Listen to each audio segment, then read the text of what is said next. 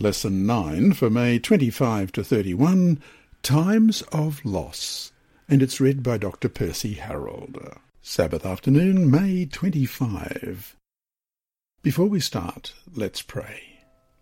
Our Heavenly Father, we thank you that you are there for us at any time in our lives, but there are times when we lose people, when we lose functions, when we lose part of our lives. And we come to you today as we open your word to find help, to find not just knowledge, but to find your grace and love and faithfulness. We pray in Jesus' dear name. Amen. Our memory text this week is Philippians chapter 3, verse 8. Yet indeed I also count all things lost for the excellence of the knowledge of Christ Jesus my Lord, for whom I have suffered the loss of all things, and count them as rubbish, that I may gain Christ.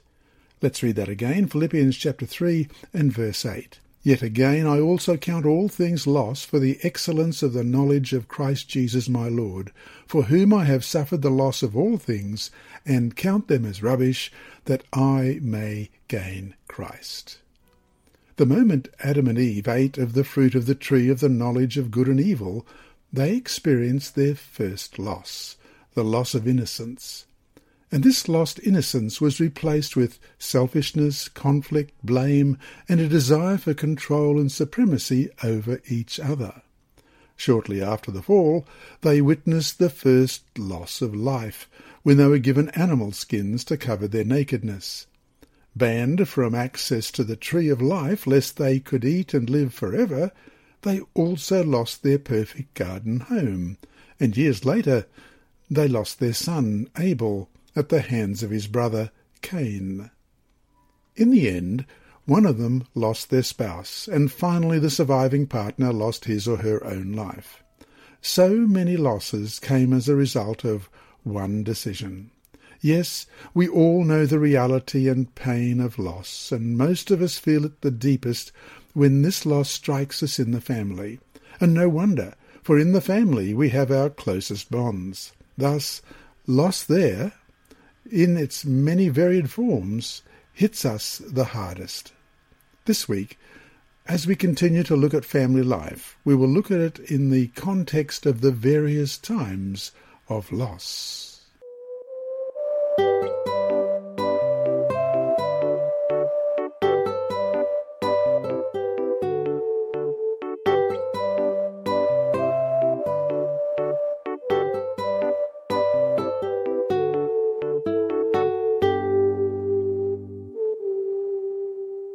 Sunday, May 26, Loss of Health.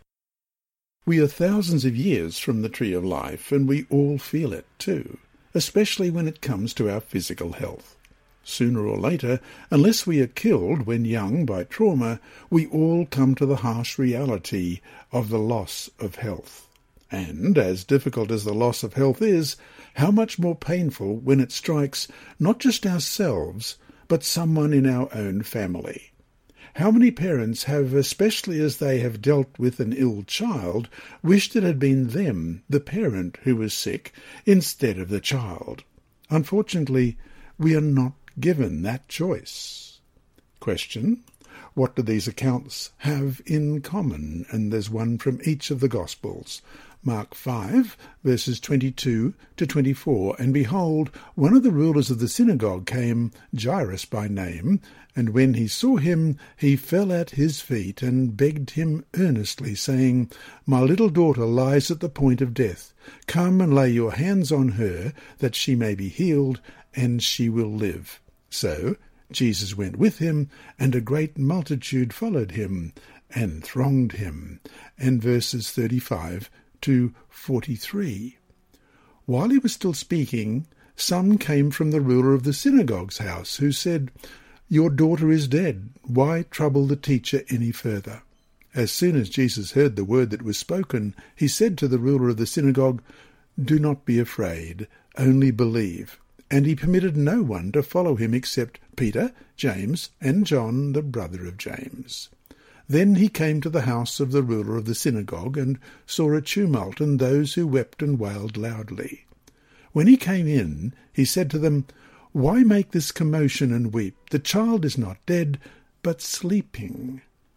And they ridiculed him. But when he had put them all aside, he took the father and the mother of the child and those who were with him, and entered where the child was lying. Then he took the child by the hand and said to her, "Talitha cumi," which is translated, "Little girl, I say to you, arise." Immediately the girl arose and walked, for she was 12 years of age, and they were overcome with great amazement. But he commanded them strictly that no one should know it, and said that something should be given her to eat. And Matthew chapter 15, verses 22 to 28, "And behold, a woman of Canaan came from that region and cried out to him, saying, Have mercy on me, O Lord, Son of David, my daughter is severely demon-possessed. But he answered her not a word. And his disciples came and urged him, saying, Send her away, for she cries out after us. But he answered and said, I was not sent except to the lost sheep of the house of Israel. Then she came and worshipped him, saying, Lord, help me. But he answered and said, It is not good to take the children's bread and throw it to the little dogs. And she said, Yes, Lord. Yet even the little dogs eat the crumbs which fall from their master's table. Then Jesus answered and said to her, O woman, great is your faith. Let it be to you as you desire. And her daughter was healed from that very hour. And Luke 4, verses 38 and 39. Now he arose from the synagogue and entered Simon's house. But Simon's wife's mother was sick with a high fever, and they made request of him concerning her. So he stood over her and rebuked the fever, and it left, and immediately she arose and served them. And John 4, verses 46 to 54. So Jesus came again to Cana of Galilee, where he had made the water wine. And there was a certain nobleman whose son was sick at Capernaum. When he heard that Jesus had come out of Judea into Galilee, he went to him and implored him to come down and heal his son, for he was at the point of death. Then Jesus said to him, Unless you people see signs and wonders, you will by no means believe. The nobleman said to him, Sir, come down before my child dies. Jesus said to him, Go your way, your son lives. So the man believed the word that Jesus spoke to him, and he went his way. And as he was now going down, his servants met him and told him, saying, Your son lives. Then he inquired of them the hour when he got better. And they said to him, Yesterday at the 7th hour the fever left him. So the father knew that it was at the same hour in which Jesus said to him, Your son lives. And he himself believed, and his whole household. This again is the second sign Jesus did when he had come out of Judea into Galilee. In each of these cases, and no doubt in so many more, it was a family member beseeching Jesus' help for another family member. No question, we recognize that we suffer because we live in a fallen world.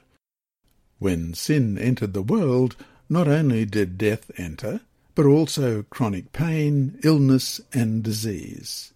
When faced with a chronic or terminal illness, we may experience shock, anger, despair, and even may sound like shouting, as it says in Psalm 22, verse 1, my God, why have you deserted me? Why are you so far away? Won't you listen to my groans and come to my rescue? As David did, we'd do well taking our questions, anger, and pain to God. In many ways, sickness and suffering will remain a mystery until death is finally defeated at Jesus' return. At the same time, we can glean important truths from God's word. While Job endured unspeakable pain, he experienced a deeper intimacy with God. He explains in Job 42, verse 5, I heard about you from others. Now I have seen you with my own eyes. Paul had some sort of chronic illness, and how he dealt with it tells us that suffering can equip us to comfort others. It can give us compassion for others who are hurting, and it can enable us to minister more effectively. That is, if we don't allow it to break us.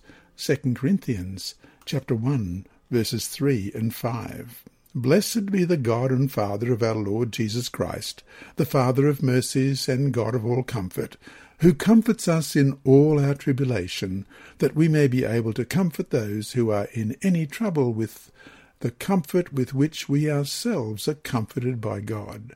For, as the sufferings of Christ abound in us, so our consolation also abounds through Christ. And so to finish today, whether we or family members are suffering with illness, what promises can we claim?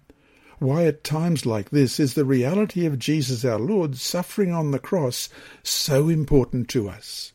What does Jesus on the cross teach us about God's unfailing love, even amid illness in our family?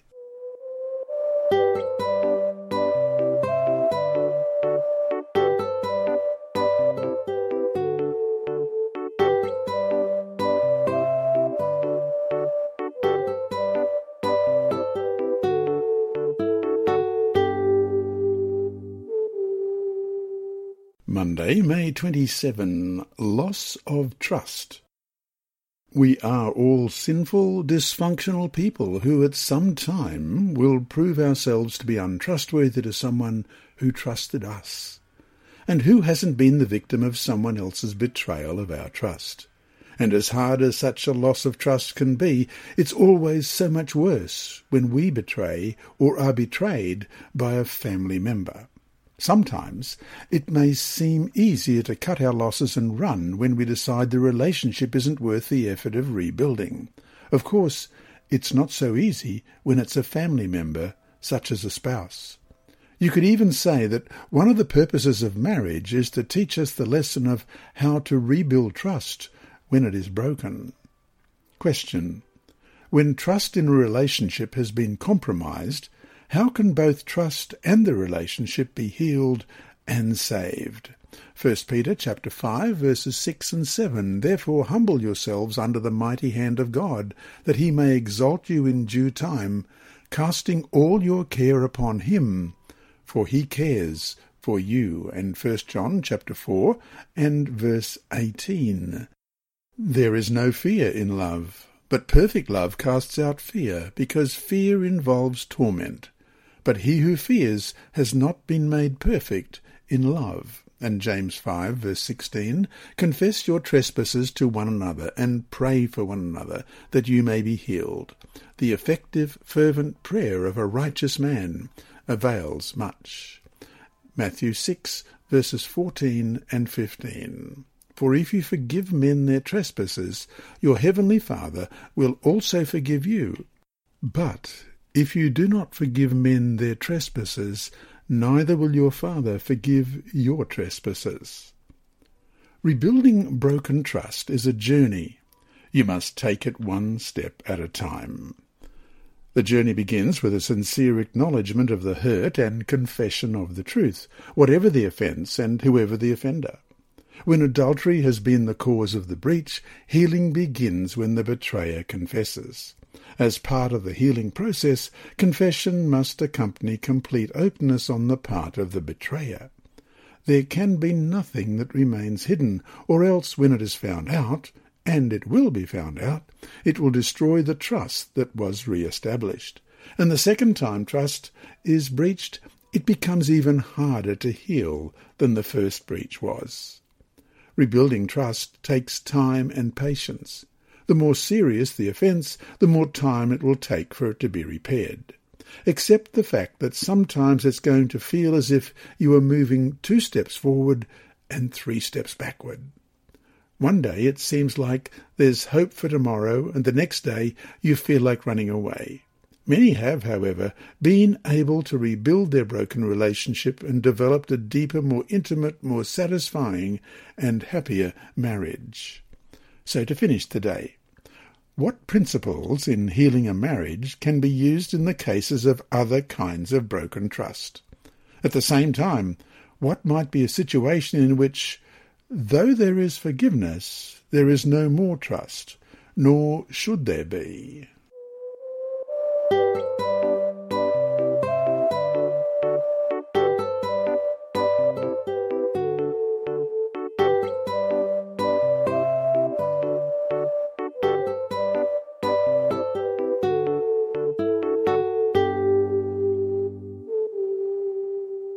Tuesday, May 28, Loss of Trust Continued. Another way that trust is lost is through family violence. Unthinkable as it is, research reveals that the home is the single most violent place in society. Family violence touches all kinds of families, including Christian homes. Violence is an assault of any kind, verbal, physical, emotional, sexual, or active or passive neglect, that is committed by one or more persons against another in the family. Question. The Bible includes accounts of family violence, even among God's people. What are your thoughts and feelings as we read these verses? Why do you think these stories were preserved in Scripture? Genesis 37, verses 17 to 28. And the man said, They have departed from here, for I heard them say, Let us go to Dothan. So Joseph went after his brothers and found them in Dothan. Now, when they saw him afar off, even before he came near them, they conspired against him to kill him. Then they said to one another, Look, this dreamer is coming. Come, therefore, let us now kill him and cast him into some pit, and we shall say, Some wild beast has devoured him. We shall see what will become of his dreams. But Reuben heard it, and he delivered him out of their hands, and said, Let us not kill him. And Reuben said to them, Shed no blood, but cast him into this pit which is in the wilderness, and do not lay a hand on him, that he might deliver him out of their hands, and bring him back to his father. So it came to pass, when Joseph had come to his brothers, that they stripped Joseph of his tunic, the tunic of many colours that was on him. Then they took him and cast him into a pit, and the pit was empty. There was no water in it. And they sat down to eat a meal. Then they lifted their eyes and looked, and there was a company of Ishmaelites coming from Gilead with their camels, bearing spices, balm, and myrrh, and on their way to carry them down to Egypt. So Judah said to his brothers, What profit is there if we kill our brother and conceal his blood? Come, and let us sell him to the Ishmaelites, and let not our hand be upon him, for he is our brother and our flesh. And his brothers listened. Then Midianite traders passed by, so the brothers pulled Joseph up and lifted him out of the pit, and sold him to the Ishmaelites for 20 shekels of silver. And they took Joseph to Egypt. And then in 2 Samuel 13, verses 1 through to 22. After this, Absalom, the son of David, had a lovely sister whose name was Tamar, and Amnon, the son of David, loved her. Amnon was so distressed over his sister Tamar that he became sick, for she was a virgin, and it was improper for Amnon to do anything to her. But Amnon had a friend whose name was Jonadab, the son of Shimeah, David's brother. Now Jonadab was a very crafty man, and he said to him, Why are you, the king's son, becoming thinner day after day? Will you not tell me? Amnon said to him, I love Tamar, my brother Absalom's sister. So Jonadab said to him, Lie down on your bed and pretend to be ill, and when your father comes to see you, say to him, Please let my sister Tamar come and give me food, and prepare the food in my sight, that I may see it and eat it from her hand. Then Amnon lay down and pretended to be ill. And when the king came to see him, Amnon said to the king, Please let Tamar my sister come and make a couple of cakes for me in my sight, that I may eat from her hand. And David sent home to Tamar, saying, Now go to your brother Amnon's house and prepare food for him. So Tamar went down to her brother Amnon's house, and he was lying down. Then she took flour and kneaded it, made cakes in his sight, and baked the cakes. And she took the pan and placed them out before him, but he refused to eat. Then Amnon said, Have every one go out from me. And they all went out from him. Then Amnon said to Tamar, Bring the food into the bedroom, that I may eat from your hand. And Tamar took the cakes which she had made, and brought them to Amnon her brother in the bedroom. Now when she had brought them to him to eat, he took hold of her, and said to her, Come, lie with me, my sister. But she answered him, No, my brother, Do not force me, for no such thing should be done in Israel. Do not do this disgraceful thing. And I, where could I take my shame? And as for you, you would be like one of the fools in Israel. Now therefore, please speak to the king, for he will not withhold me from you. However, he would not heed her voice, and being stronger than she, he forced her and lay with her. Then Amnon hated her exceedingly, so that the hatred with which he hated her was greater than the love with which he had loved her. And Amnon said to her, Arise, be gone. But she said to him, No, indeed, this evil of sending me away is worse than the other that you did to me. But he would not listen to her. Then he called his servant who attended him and said, Here, put this woman out, away from me, and bolt the door behind her. Now she had on a robe of many colours, for the king's virgin daughters wore such apparel. And his servant put her out and bolted the door behind her. Then Tamar put ashes on her head, and tore her robe of many colours that was on her, and laid her hand on her head, and went away crying bitterly.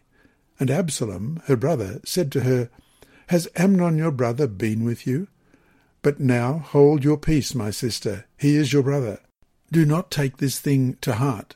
So Tamar remained desolate in her brother Absalom's house. But when King David heard of all these things, he was very angry. And Absalom spoke to his brother Amnon, neither good nor bad. For Absalom hated Amnon, because he had forced his sister Tamar. And 2 Kings 16 verse 3. But he walked in the way of the kings of Israel. Indeed, he made his son pass through the fire, according to the abominations of the nations, whom the Lord had cast out from before the children of Israel. And 2 Kings 17, verse 17. And they caused their sons and daughters to pass through the fire, practised witchcraft and soothsaying, and sold them to do evil in the sight of the Lord, to provoke him to anger. And 2 Kings 21, verse 6. Also, he made his son pass through the fire, practised soothsaying, used witchcraft, and consulted spiritists and mediums. He did much evil in the sight of the Lord, to provoke him to anger. Abusive behaviour is the conscious choice of a person to exercise power and control over another. It cannot be explained or excused by alcoholism, stress, the need to fulfill sexual desires, the need for better control of anger, or any behaviour of the victim. Victims are not responsible for causing the abuser to abuse. Abusers distort and pervert love, for, as it says in Romans 13:10, love does no harm. Professional treatment can facilitate change in an abuser's behaviour, but only if the person takes responsibility for the behaviour and seeks such help. To those who will open themselves to his presence, God is able to do exceedingly abundantly to help abusers stop abusing, to repent of their attitudes and behaviour, to make restitution in every way possible, and to embrace the qualities of agape love, to heal their own hearts and to love others, as we read in Ephesians chapter 3 and verse 20. Now to him who is able to do exceedingly abundantly above all that we ask or think, according to the power that works in us. So to finish the day, try to put yourself in the place of someone traumatized by violence. What words of acceptance, comfort, and hope would you like to hear? Why is it important to provide safety and caring acceptance rather than offering advice about how to live better with the abuser?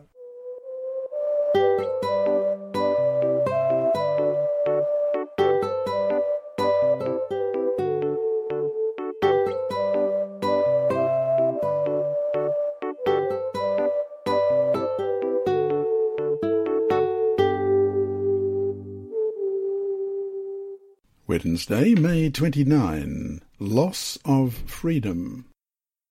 God alone knows how many millions, even billions of people struggle with some form of addiction. To this day, scientists still don't understand exactly what causes it, even though in some cases they actually can see the part of the brain in which the cravings and desires are located. Unfortunately, however, finding the locations of those addictions is not the same thing as freeing us from the addictions. Addiction is hard on everyone, not just the addict. Family members, parents, spouses, children all suffer greatly when any member of the family is under the control of a power that they just can't seem to get free of.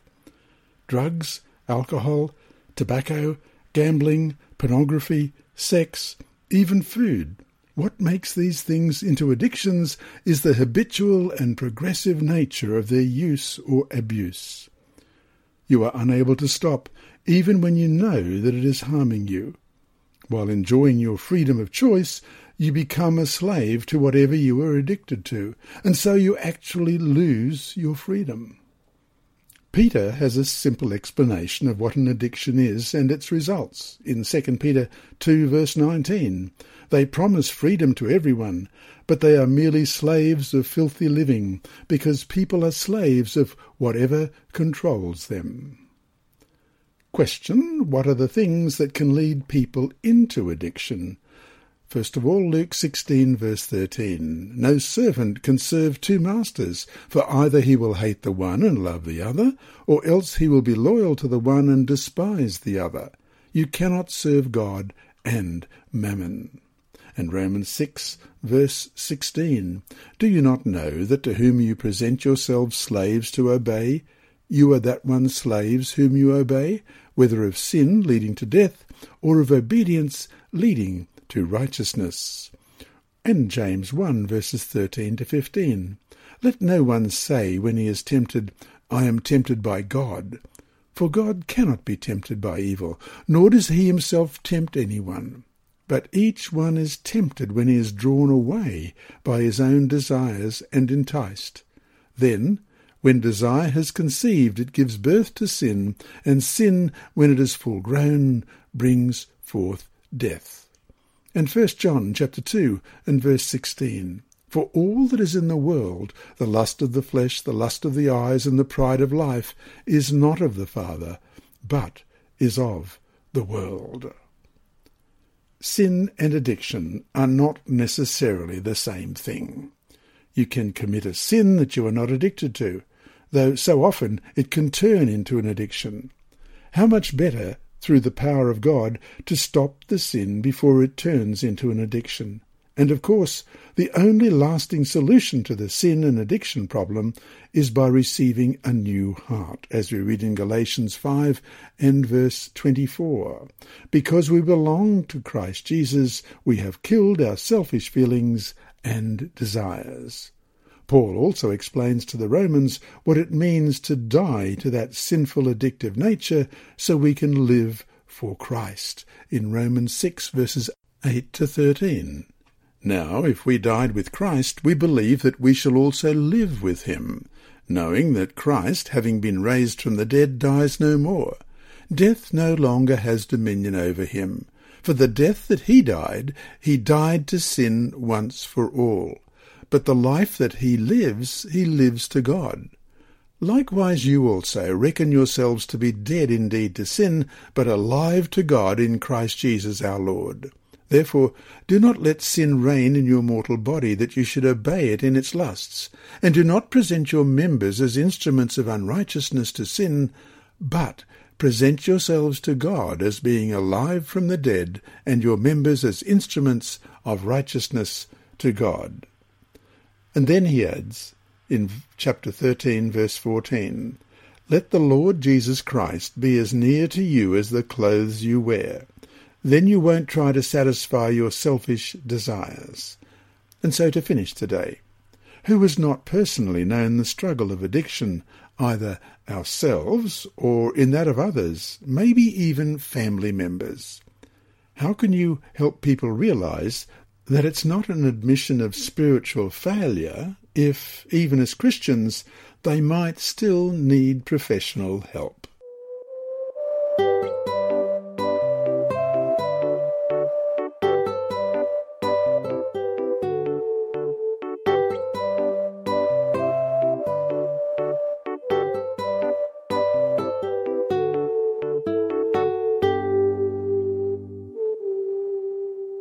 Thursday, May 30, Loss of Life. As human beings, we know the reality of death. We read about it, we see it, and we maybe have even come close to facing it ourselves. Question. Read 1 Corinthians 15, verse 26. How is death described? And why is it described this way? 1 Corinthians 15, verse 26. The last enemy that will be destroyed is death. Who, having lost a loved one, doesn't experience for themselves just how great an enemy death is? On the other hand, the dead have it good. If in the Lord they close their eyes, and in what seems like an instant to them, they are raised to immortality. As we read in The Desire of Ages, page 787, to the believer, death is but a small matter. To the Christian, death is but a sleep, a moment of silence and darkness. The life is hid from Christ in God, and when Christ, who is our life, shall appear, then shall ye also appear with him in glory. End of quote. No, it's the living, especially the remaining friends or family members, who know the real pain and grief following a death. The fact is that grief is a natural, normal response to loss. It is the emotional suffering we experience when something or someone we love is taken away. The grieving process is not the same for everyone, but in general, most people go through several stages. The first and most common reaction to the death of a loved one is shock and denial, even when the death is expected. Shock is your emotional protection from being too suddenly overwhelmed by the loss, and it may last from 2 to 3 months. You also may go through a time when you are constantly absorbed by thoughts of your loved one, even during common daily tasks. Often conversations turn to your loss or loved one. This period may last from 6 months to a year. The stage of despair and depression is a long period of grief, probably the most painful and protracted stage for the griever, during which you gradually come to terms with the reality of your loss. During this stage, you may experience a range of emotions, such as anger, guilt, regret, sadness, and anxiety.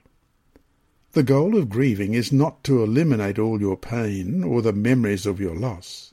In the final stage of recovery, you begin to have a renewed interest in daily activities and to function normally from day to day.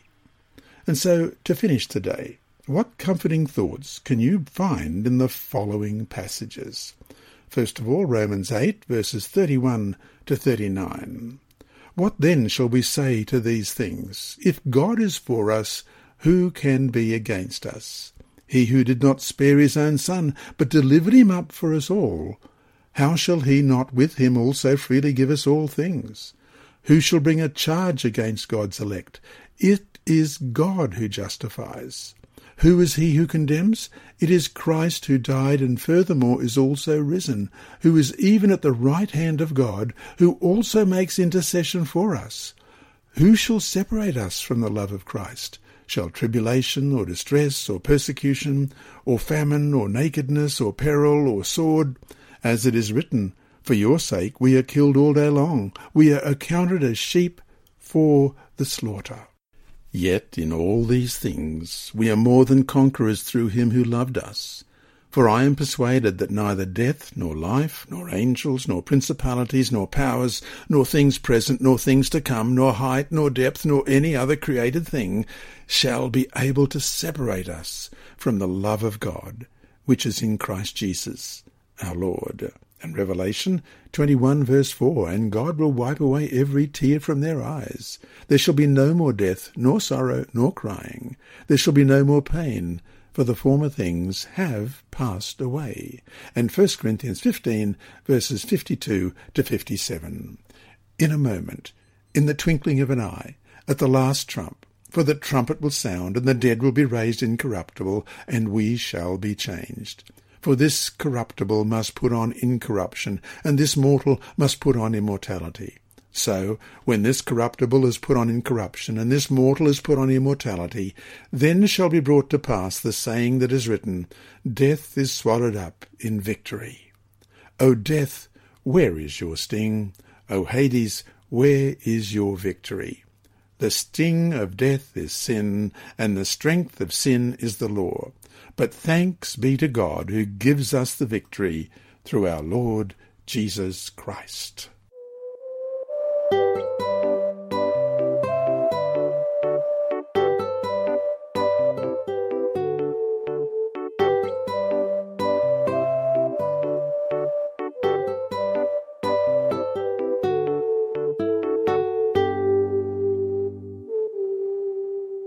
Friday, May 31.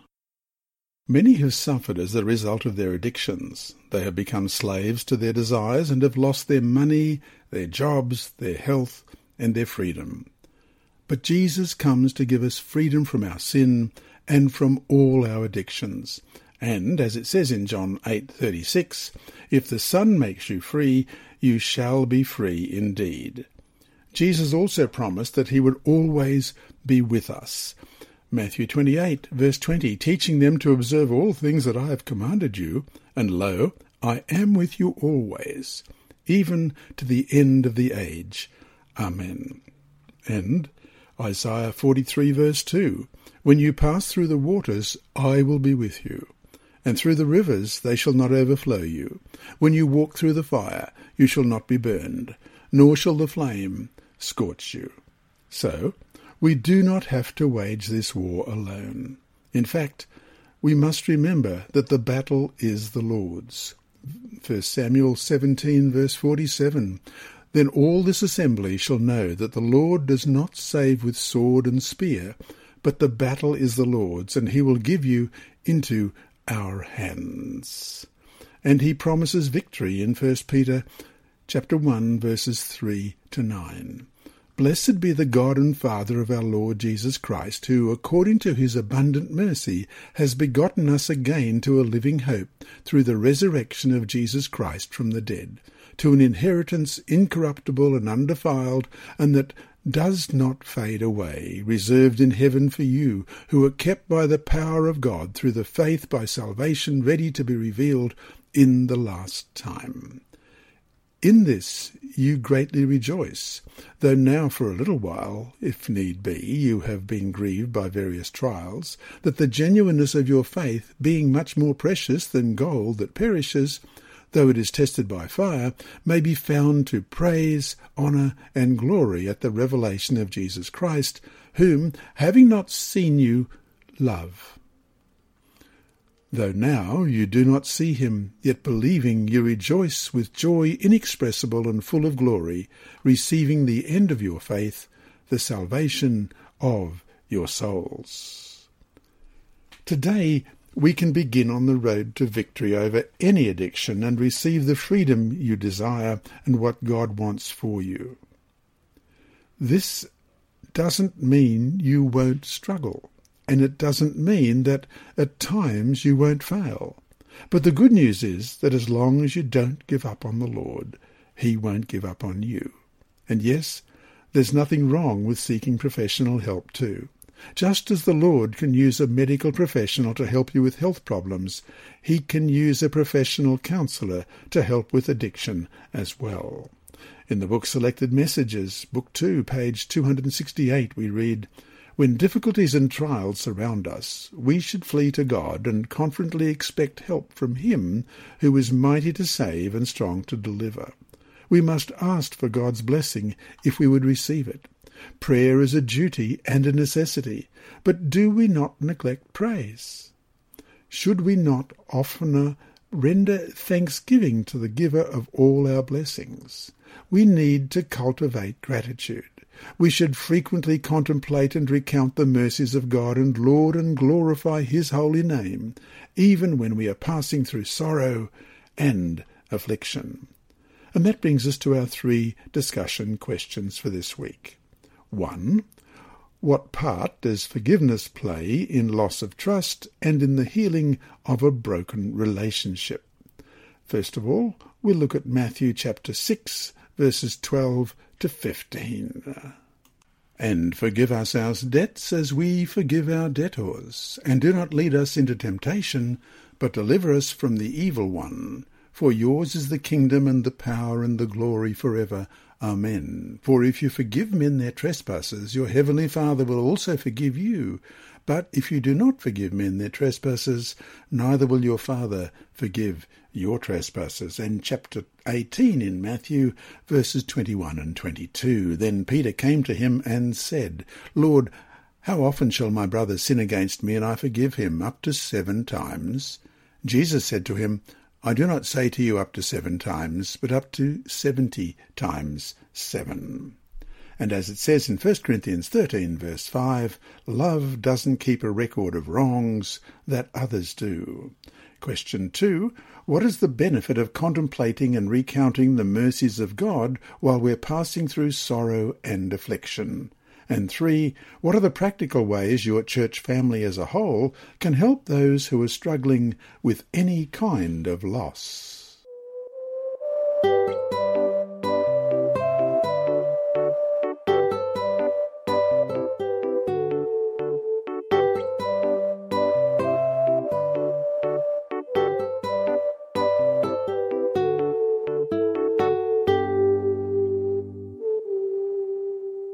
Inside Story.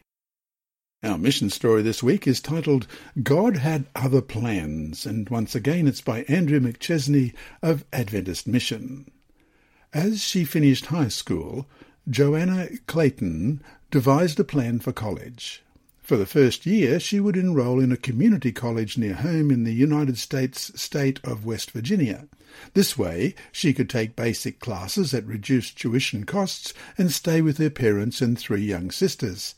After that, she would transfer to a Seventh-day Adventist school to study nursing.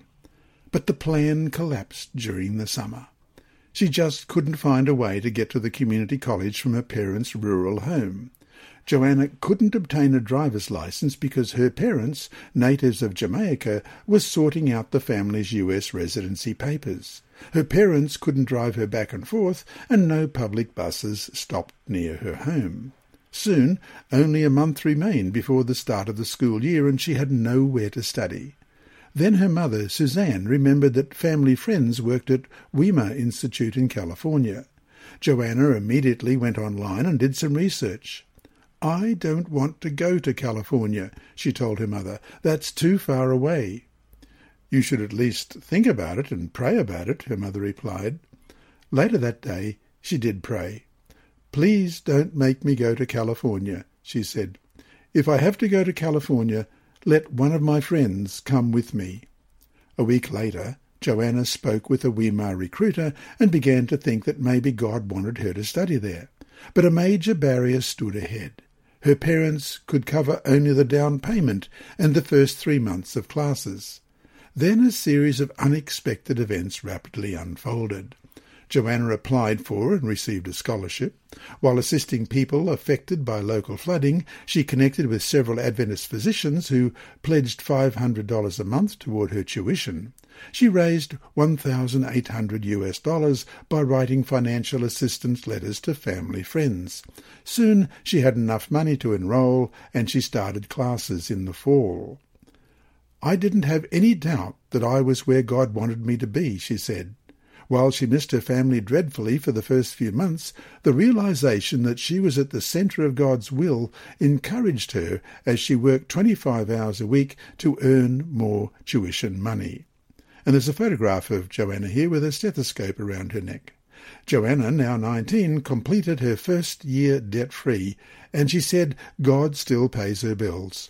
I work like crazy, and when I do what I can, I say again, Lord, this is what I can provide. Now show me what you can do, she said. He works it out for me. You have been listening to a reading of the Adult Sabbath School Bible Study Guide by Dr. Percy Harold from Queensland, Australia. This service is brought to you by Hope Channel, the Sabbath School Department, and Christian Services for the Blind. Remember, God is always faithful.